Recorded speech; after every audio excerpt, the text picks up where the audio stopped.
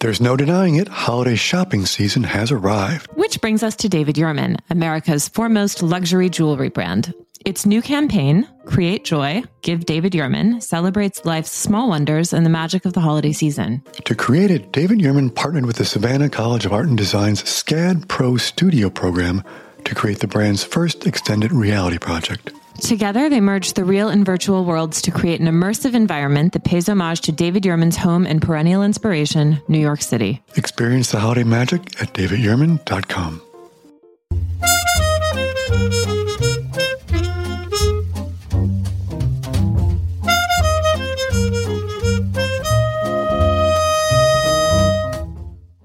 Happy Saturday. It's December 2nd, 2023, and you are listening to Morning Meeting. I'm Ashley Baker in London. And I'm Michael Haney in New York City. And I'm getting through this introduction very quickly because there's only one thing we have to talk about, Michael, and tell me what it is. Oh boy, I don't know. Your holiday gift list? There's only one thing I want to talk to you about right now, and it is two people who died 25 years ago. Come on, that has to give it away. Would that be Dodi and Princess Diana? Ding, ding, ding. Okay, I know you've seen the first 4 episodes at this point. I've only seen the first 2. I'm parceling them out very slowly, but I think I know what happened, so I'm happy to discuss. Okay, what do you think? Do you like it? Do you think it's too campy? No, I've been all in. I was out to dinner the other night with people like, oh, I stopped watching the last 2 seasons because I don't care about Princess Diana. I'm like, how can you not care about Princess Diana? How can you not care about any of this story? I think Elizabeth Debicki is unbelievable in this performance. I think what Peter Morgan's writing and how he's structuring it and the ideas he's playing with, it's terrific. I'm all in. How about you? 100%. I mean, I had a similar worldview. Like, I thought I had read everything there was to read about Diana. I've read all the Tina Brown books. Like, what more can we really say about this? No, it turns out she's more fascinating than ever, at least in this telling of it. I mean, this idea that she was a pawn in the game of Dodi and his father is fascinating to me. The way that she is with her boys is super interesting. Like, it's like we feel like we know these characters so well because they've been in the news for the last 30 years. But it turns out, no, there's still a lot more to discover. I thought the staging is great. I love the costumes. Like, I'm ready to cut my hair into a short and shaggy bob. Sorry, George Northwood, you're about to get a call. The whole thing is just beautifully done. And it really does take you back to that moment in the 90s that we lived through, right? And remember. And I think, Morgan, all these things have to come with this public service reminder to people, but it's a dramatic telling. It's not a documentary. And just like Shakespeare took real life people in history and used them to tell a story, I mean, there is some license here, and as Morgan always will say, these conversations were never public. He's imagining what could have happened behind closed doors. So yes, you see her on the boat, but you don't know what they're talking about. You don't know what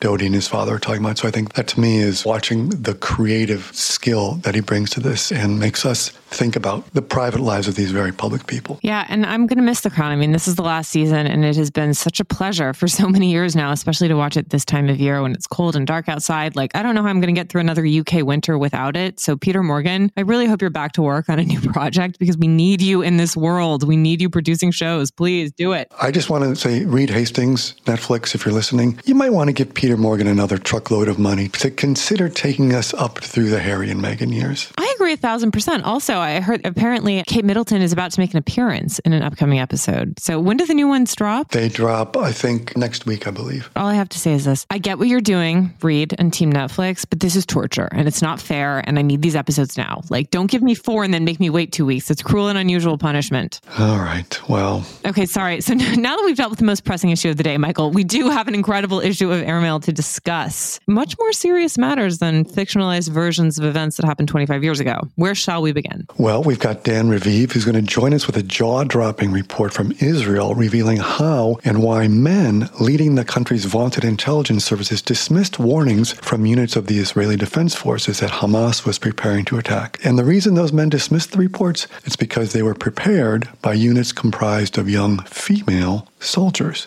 Then, speaking of women and secrets, the writer Christopher Mason has the fascinating story of a woman who is now a 100-year-old recluse, but for decades was the real estate agent to the stars here in New York City. Yet, as Mason discovered, while she was busy showing lavish apartments and hosting glamorous dinner parties, she was hiding a family secret from the blue bloods of Manhattan society. And finally, Linda Wells will be here to tell us all about the new edition of Airmail Look and take us inside the stories that will keep you looking good and feeling healthy and stimulated. related. Ashley, where would you like to begin? I'm tempted to start with Linda Wells because it's all about feel-good fun, but I think we should start with Israel. For sure. This is a story that blew all of us away here at Airmail and reported as well by the New York Times. It's written by Yossi Melman, who's a defense and intelligence analyst for the Israeli news organization Haaretz, and Dan Raviv, who's the retired CBS News correspondent. And the two of them are also the authors of Spies Against Armageddon and other books about Israeli intelligence. Melman is based in Tel Aviv and Raviv is based in Washington. Welcome, Dan Raviv.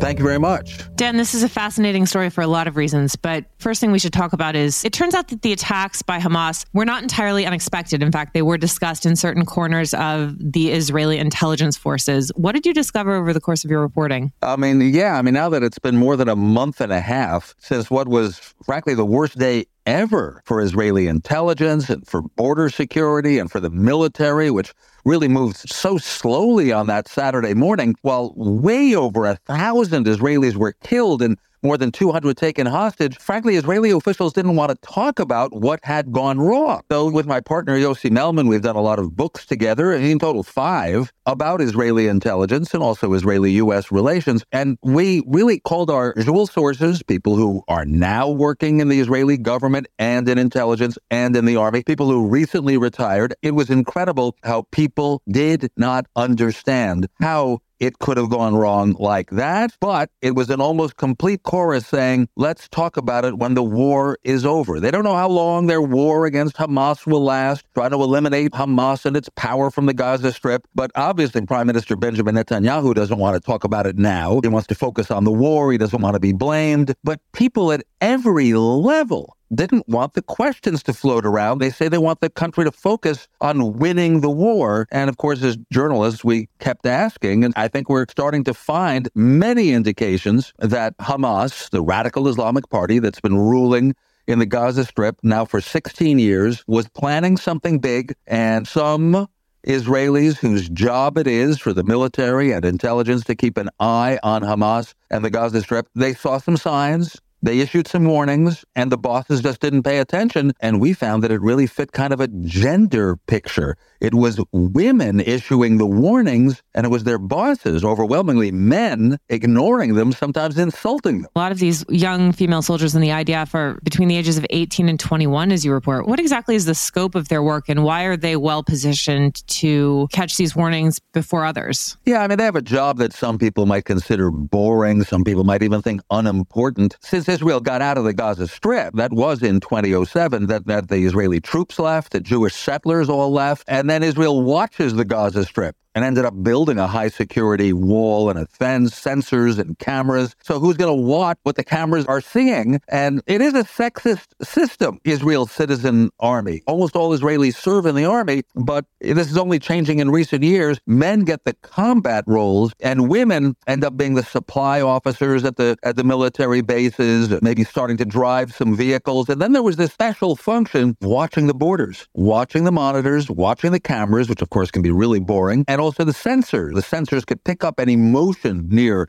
the high security fence. On the one hand, a lot of people in military intelligence have told us women are very good at that. Watching, they don't miss a single thing, etc. But frankly, if it was a man answering, they say, well, the analysis we leave to older people. But young women, they're serving a mandatory 2 years in the military. Most Israeli women do. They can get out of it by saying that they are Orthodox Jews and don't believe in the army or want to do an alternative service like working in a hospital. But most Israeli young women are going to the army for 2 years. And so the army, the Israel Defense Forces, the IDF obviously thinks, what are we going to do with the women? We don't in general want to put them in combat. And so they were what we call the watchers, the border watchers. We feel they were really good at it. And when it comes to this horrible security failure of October 7th that led to so many Israelis dying and now the war in Gaza, that they were doing their job. They reported seeing a lot of troubling signs that Hamas was doing weird and aggressive things near the border fence. And their bosses, overwhelmingly men, said, nah, you're wrong. It's nothing. It's just propaganda. They're just marching and shouting slogans. These young women were not taken seriously. Well, and Dan, even worse than that, as you have in your reporting, 15 of these spotters were murdered by Hamas on October 7th. Absolutely incredible. Again, the base is barely 3 miles from the frontier between the Gaza Strip and the state of Israel. Well, it turns out out Hamas has the Al-Nukhba force, Arabic word for elite. That's what they call it. Their elite force was planning this big attack, and they knew exactly where they wanted to go. They went to military bases, including the base where these young women work as watchers, looking at the monitor screen. And they went to the kibbutzim, right, the collective farms and other communities that Israel has just a few miles from the Gaza border. And the Al-Nukhba, elite forces of Hamas, had killers. They murdered a lot of people.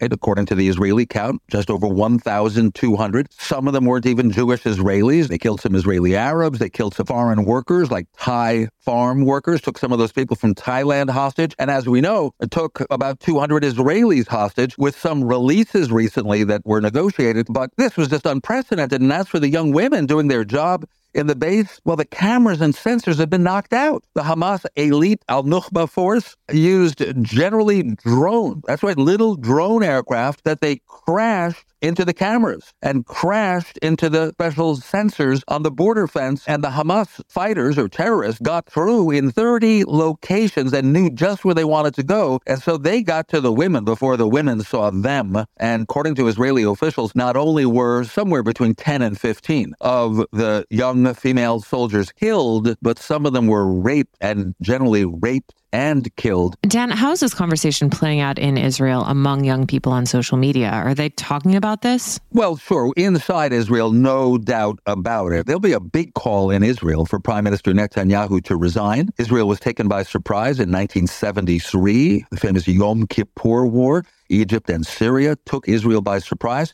And 6 months later, after a big investigation, Prime Minister Golda Meir and her defense minister, also legendary Moshe Dayan, had to resign. And we think that'll happen to Netanyahu. We don't know when, we don't know how it'll play out, but that means that this coming year, there could be a really big change in Israel. Do I think there'll be a more liberal government that wants to make a deal with the Palestinians to give them their own independent state? It's hard to see that right now, with Israelis angry as they are. But if they direct a lot of their anger at Prime Minister Netanyahu, you could have a more liberal government, more willing to cut a deal. Well, it's a fascinating story, Dan, and thank you so much for bringing this to our attention. It's an issue in almost all countries, and Israel feels itself almost always at war, and so it's coming out. Really happy it's in airmail. Thank you. David Yurman's new holiday campaign, Create Joy, Give David Yurman, celebrates life's small wonders. And when it comes to giving joy, we have a few ideas. David Yurman's collections have something for everyone, whether it's sculpted cable, petite pavé, and starburst designs for her, or pavé beads, tags, and chains, and chevron for him. There's an irresistible mix of delights for everyone on your shopping list. For inspiration, visit davidyurman.com to browse the collections and take in the new campaign, inspired by the enchantment of the holiday season. David Yurman's designs are made to celebrate moments of connection, joyful memories, and unexpected magic. Happy holidays and happy shopping. That story, Michael, it just gives me chills, like on so many different levels. Speaking of women and secrets, Christopher Mason has a terrific story this week about a woman who is a 100-year-old recluse living here in New York City. Christopher Mason is here to tell us about the life and times of Alice Mason. Christopher is the author of The Art of the Steal Inside the Sotheby's Christie's Auction House Scandal, the TV host of Behind Mansion Walls on Investigation Discovery, and a contributor to the New York Times. Welcome, Christopher. Hello, thank you. Christopher, Alice Mason is a legend in New York real estate circles and in many New York circles, not just in real estate. She's just celebrated her 100th birthday, but who is she? I became aware of her in the 80s. She was this famous real estate broker who sold multi-million-dollar townhouses and apartments, the biggest apartments in the city, to New York's sort of power elite. And she had these dinners about once a month. They were black tie. It was all celebrities. Everyone was a celebrity apart from me. And they were a lot of fun to go to and just met the most extraordinary people. She had raised more money for Jimmy Carter than any other individual, and he was frequently the guest of honor. And when he wasn't available, Henry Kissinger was usually on her right. And it was a very starry group always. So it was at one of those dinners, though, that you first heard a whisper, a secret she might have had. And tell us a little bit about what you learned and the story behind that whisper. Yeah, so one night, Dominic Dunn, the Vanity Fair columnist, whispered to me, and he said, I've heard this rumor that Alice used to give dances. You would pay her to dance, and she's partly black. He didn't have anything to back it up. It was something he had heard, and I just dismissed it as a kind of fanciful, idle gossip. After Alice closed her Madison Avenue brokerage, she decided to write her memoirs, and she outed herself as black. She was light-skinned, so nobody seemed to have figured out that she came from a black heritage. And she just decided to out herself in her memoirs, but they have never been published. Alice grew up in Philadelphia, and her father was a successful African-American dentist, and they had a maid, and they were well-to-do in upscale African-American community in Philadelphia. And the family name was Christmas. And her father was fairly light-skinned, but definitely black. The family was known, where he grew up, as the family name was Christmas, and they were known as the White Christmases. And so Alice was the only member of the family who could pass for white. And her mother encouraged her to present as a white person in order to avoid all of the prejudices surrounding black people at the time. So tell us, though, then she comes to New York City and she decides to give herself a new name. And what is her thinking? How does she decide to create this new identity for herself and conceal her past? She wanted to change her name to distance herself from her parents, and she had a crush on the British actor James Mason and just decided she liked the name and so adopted it. So that's how she came to be known as Alice Mason. So she was married 3 times. She never changed her name. So what's fascinating to me is so then she comes to New York City in the 60s, and here's this woman with concealing for painful reasons what her true identity is, her true background, and yet she becomes the person who gets people into the most coveted, snobbiest, most exclusionary apartment buildings on the Upper East Side. No blacks, no Jews, no Irish. And yet she proceeds to be the one who can get people through the gates into these apartments. How does she do this, and what was her talent for doing this? I mean, it's fascinating, and it's also, she's so impressive as a woman in business during that period, in a tough city dealing with some of the toughest characters around. But she was very bright, and she was able to figure out people's motives. She also did a lot of astrology and numerology. And if she was going into a big deal, when she would get the birthdays of everyone involved with the deal, and she would do their astrological charts in order to find their weaknesses. And then she would play on those vulnerabilities to get the best chance for her clients to get into these very snooty buildings. Okay, do you really think the astrology was the key to it? Yes. I mean, I don't know. She credits part of her success with that. She also had this, if the planets were sufficiently aligned, she believed that she could send messages telepathically. So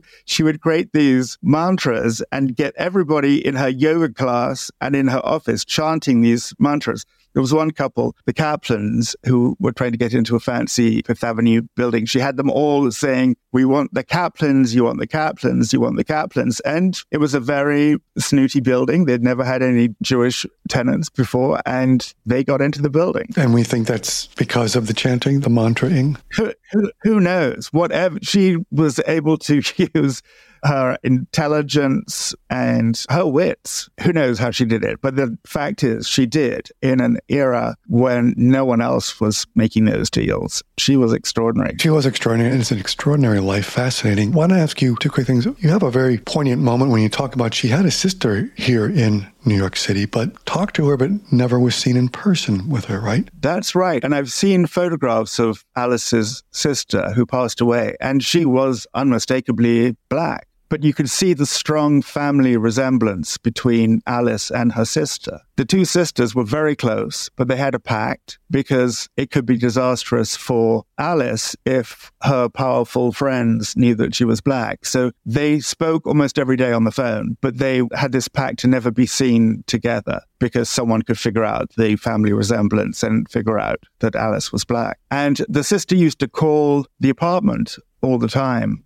Alice didn't tell her own daughter, Dominique, about this sister. And so if Dominique picked up the telephone, Alice's sister, Marie, would say, "Oh, hello, it's Mrs. Gonzalez calling for Mrs. Mason." So Dominique was in her 20s by the time she found out that she had an aunt living in New York City. Isn't that wild? It's wild. I mean, as Cindy Adams would say, only in New York, kids. I mean, what an incredible story and an incredible woman. Deeply impressive, I have to say. Well, Christopher, thank you so much for this great story and for your insights into this incredibly vibrant piece of New York life. Oh, you're very welcome. Thank you very much, Christopher. Thank you. Bye-bye.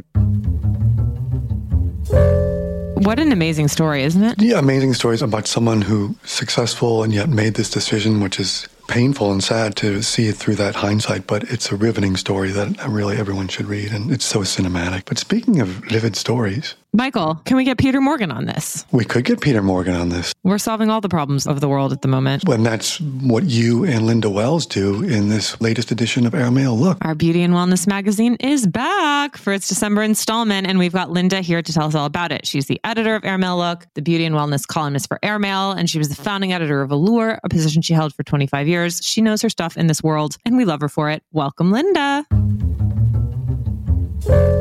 Hello, Airmail, Ashley and Michael, in other words. Okay, Linda, Michael and I were talking earlier. We think this is our favorite issue of Airmail Look ever, but is there a theme of this issue? Like, where are you taking us this holiday season? I mean, goodness knows, we have a lot of themes, but I sort of feel like our secret motto is Hype Busters, based on a new column that we have from a cosmetic chemist who debunks some myths. So I sort of feel like that has become our little motto, secret motto. But the other part of it is the pleasure seeking, which I think we could always claim. So I think we really are the pleasure seeking Hype Busters of the beauty and wellness world. Okay, where does that pleasure begin? Is it in the bedroom? Is it in the bathroom? Where is it? Well, it is everywhere, but we don't really limit it because we don't believe in limitations, but we do have some pleasure in the bedroom. And one of those sources of pleasure comes from the one and only Esther Perel, who is so known for her TED Talks and her books and her unbelievable podcast called Where Do I Begin? All about relationships and intimacy and power dynamics and all those things. And so she talks to us about these radical ideas about love and infidelity and marriage. And she's got a lot of opinions, and she's also allows for the messiness of life and human behavior. Okay, and then we have another great essay from Julianne Smolinski, which I just love this. First of all, I love anyone who writes about sex in intimate detail, and Julianne does. What have we learned from her about the importance of keeping your sex life going after you've had kids? So Julianne Smolinski is a comedy writer, and you will know that immediately when you read her story because it's about having young children. And she decided that one of the things she would never do when she had young children was let that stop her very lively sex life. And the other thing that she would never do is co-sleep. And that is bringing children into the bedroom and into the bed often. And because those two things do not work, co-sleeping and a lively sex life. So she fails at one, but tries to succeed at the other and discovers new and interesting ways to have sex when you have children underfoot and you don't want them to see it and be traumatized for life.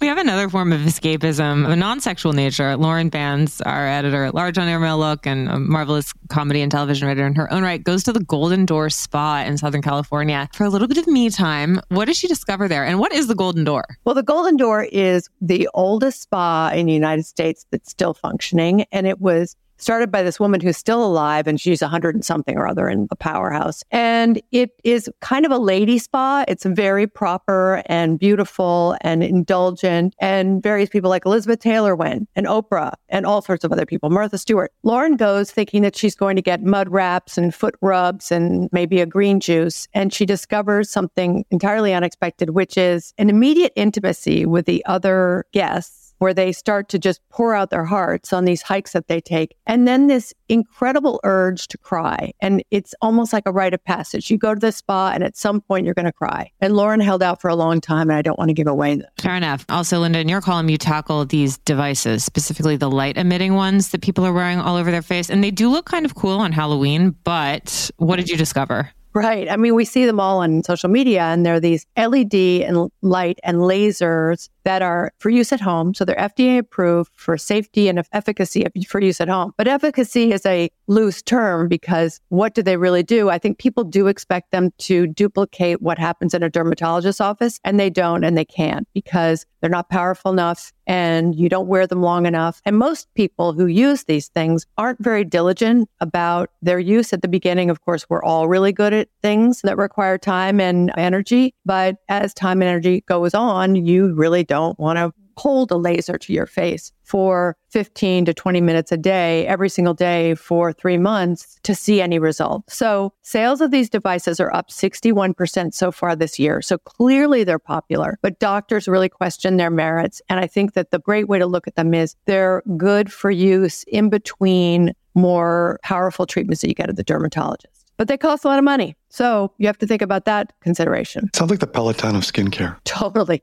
I was thinking of that too, Michael. It's like you sort of feel like they would metaphorically be covered with clothes at some point and dust where you hang them. And in fact, there's a graveyard of devices under many women's sinks, and they might someday join those with a Clarisonic face brush, among other things. Yeah, I got rid of mine. Thanks, Marie Kondo. But I had that too. Yeah, I did too. It's no longer with me.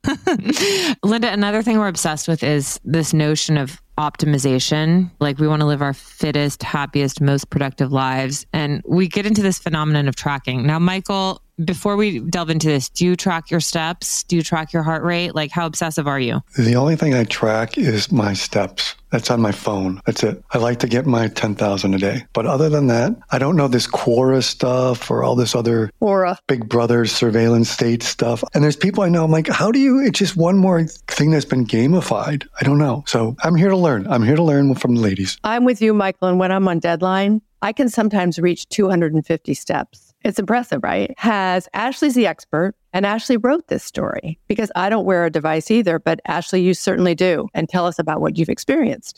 Well, I've worn these like for a while. I write about it in the story, but when I was training for a triathlon in 2015, I bought a Fitbit because I was so abysmally slow and I thought that might help me through the training process. And it was really interesting, right? Like I'm a little bit competitive with myself. And so it was very effective in terms of improving my time. And then our friend Peter Godwin bought the Oura Ring, which I was really curious about. And he sold me on it in a conversation that we were having at a dinner party last summer. He said it really had impacted his behavior in a positive way. So I upgraded to the Oura Ring mostly because it looks better. Like the Fitbit is god awful to have on the wrist, but it's really changed my behavior in a lot of ways. Like when you can see how small things that you do end up really impacting like your heart rate and your sleep and your oxygenation levels and all this stuff in a major way, it is behavioral conditioning, but it's also one more thing to be anxious about, which is what we get into in the story. I get it. But I see people with those rings and I think they're weirdo cult members. I mean, guilty. Oh. Not wrong. You're not wrong. Yeah, it's true. Actually, like I should have just subtitled the story like my quest to become the most boring person at a dinner party. Because it's like, I don't get sloppy drunk. I don't eat my weight in pasta anymore. It's unfortunate. Instead, I'm super well behaved and going home at 9 o'clock. So that's why I don't wear one. Okay, Linda, the last story, which is the one that you and I have spent the most hours talking about this month because we love it so much. Brennan Kilbane, one of our superstar writers, has a great piece about Cassandra Gray. And who is she? Well, we write about her as the founder of Violet Grey, which is the e-commerce beauty site that is absolutely gorgeous and kind of set a whole new bar in terms of beauty retail. But she's really, in many ways, much more fascinating than anything that she's done in this space because first of all, she's incredibly great looking and she has tackled this beauty world in a strong way. I think that what's interesting about Violet Grey is it created a sort of editorial look. It looks like a magazine as opposed to a retailer. It doesn't look like Sephora or Ulta or any of the others, but it really is a reflection of her taste. And it was bought by Farfetch, which is a luxury fashion retailer. And then a year later put up for sale and Farfetch got out of beauty. So it's now in this sort of no man's land. And that brought our attention to Cassandra. She was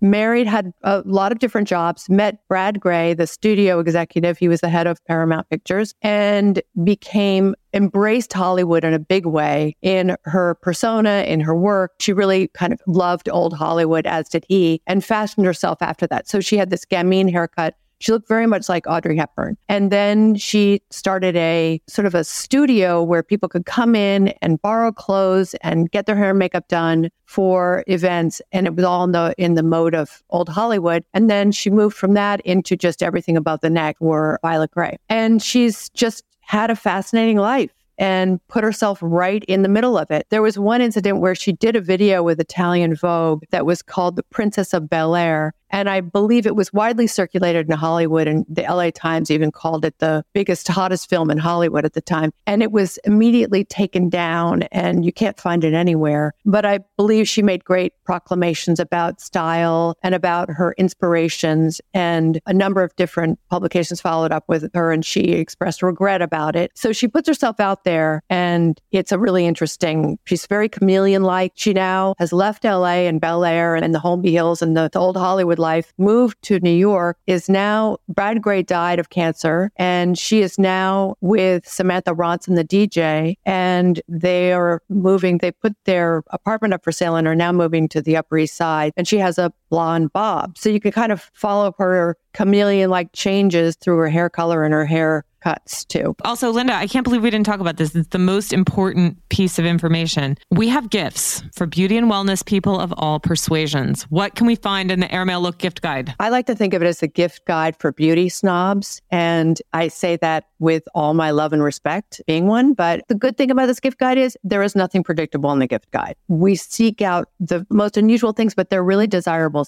Linda, thank you for the great conversation and the great issue of Airmail Look. Read it all at airmail.news/look or catch us on Instagram at @AirmailLook. Thank you, Ashley. Thank you, Michael. You are a joy. Thank you. Bye, Linda. Stay beautiful. Michael, I feel like you are like one of our most loyal readers of Airmail Look, and for that we thank you. You mean dedicated and obsessive, enthralled? Yeah, that's me. I'm going to see you wearing an Oura ring next week, and I can't wait. Let's not go that far. Okay? No. Okay, well, the weekend beckons. Do you have anything you might be able to recommend? I do. And rolling off our love of the new season of The Crown, another film, another biopic, sort of. Have you seen Maestro yet, Ashley? No, I haven't. I know. I'm really a disappointment to you. I apologize. How is it? You're not a disappointment. It's the new Leonard Bernstein biopic starring, co-written and directed by Bradley Cooper, as well as Carey Mulligan. It's terrific. I mean, he is such a talented director of the visuals and the setting and how he puts this film together. His performance is fantastic, but really to me, the whole film sits on the shoulders and the performance, which is unbelievable, by Carey Mulligan as Bernstein's wife. And from the moment she comes on screen to the moment she leaves, you just can't take your eyes off her. She is fantastic. And the emotional strength she brings to it and just the terrain she travels, it's fantastic. So can't recommend it enough. Beautiful to look at. And the way he put it together, it's going to be something to take a look. I think you will love it, Ashley. I can't wait to see it. Is he better in this? Okay, would she prefer A Star is Born or Maestro? Come on. I like Star is Born. Just because it's the music and the whole vibe of that. That's like a great album, and this is a gigantic orchestral performance. I mean, he truly does just inhabit Bernstein. And again, it's sort of like a link back to our story about Alice Mason. It's a guy and a couple living as secrets that they are trying to contain as well. So it's got a very poignant piece of it inside of it. Fantastic. And you, my dear, what might you recommend? Tell me something. Well, on a completely different note, I've been doing a deep dive into the novels of Deborah Levy. Have you ever read any of her stuff? I have not. Please tell me. She's so wonderful. She's a British novelist and a playwright and a poet, and she sort of got her start writing for the theater. She had staged some plays for the Royal Shakespeare Company, and then she started working on fiction, and she's done just some really fantastic novels. Swimming Home was shortlisted for the Booker. I think the same was true of Hot Milk. The Man Who Saw Everything was another one of her good ones, but her memoir is so fantastic. It's called The Cost of Living, and it came out in 2018, so a few years ago. But it talks about how she sort of starts her life again at midlife, and she ends up leaving her marriage and starting fresh and finding a shed in London to write in and sort of remaking her life and the challenges and victories that came with that. There have been so many books written about this kind of same thing in the same moment, but she does it in a way that is completely fresh. You feel like you've never seen anything quite like it before. I can't tell you how much I enjoyed it. And it's like the kind of thing you'll read in an afternoon because it's just so immersive. So it's called The Cost of Living by Deborah Levy, but don't end there. Make sure to hit up the novels too, because they're all really wonderful. Well, I'm going to get it this weekend. Thank you.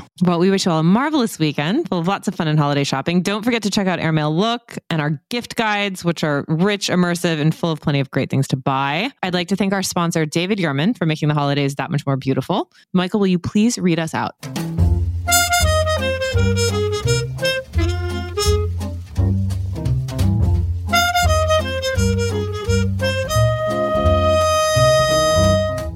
Morning Meeting is produced by Airplay Productions and edited by Jesse Cannon. Our co-editors are Graydon Carter and Alessandra Stanley. Our chief operating officer is Bill Keenan, and our deputy editors are Ashley Baker, Chris Garrett, Nathan King, Julie Vitale, and Ash Carter. Our CMO is Emily Davis, and our music supervisor is Randall Poster. The theme music is The Cute Monster by the Buddy Collette Quintet. A new edition of Airmail is published every Saturday, so please subscribe and enjoy all of our stories on airmail.news, which we update every day.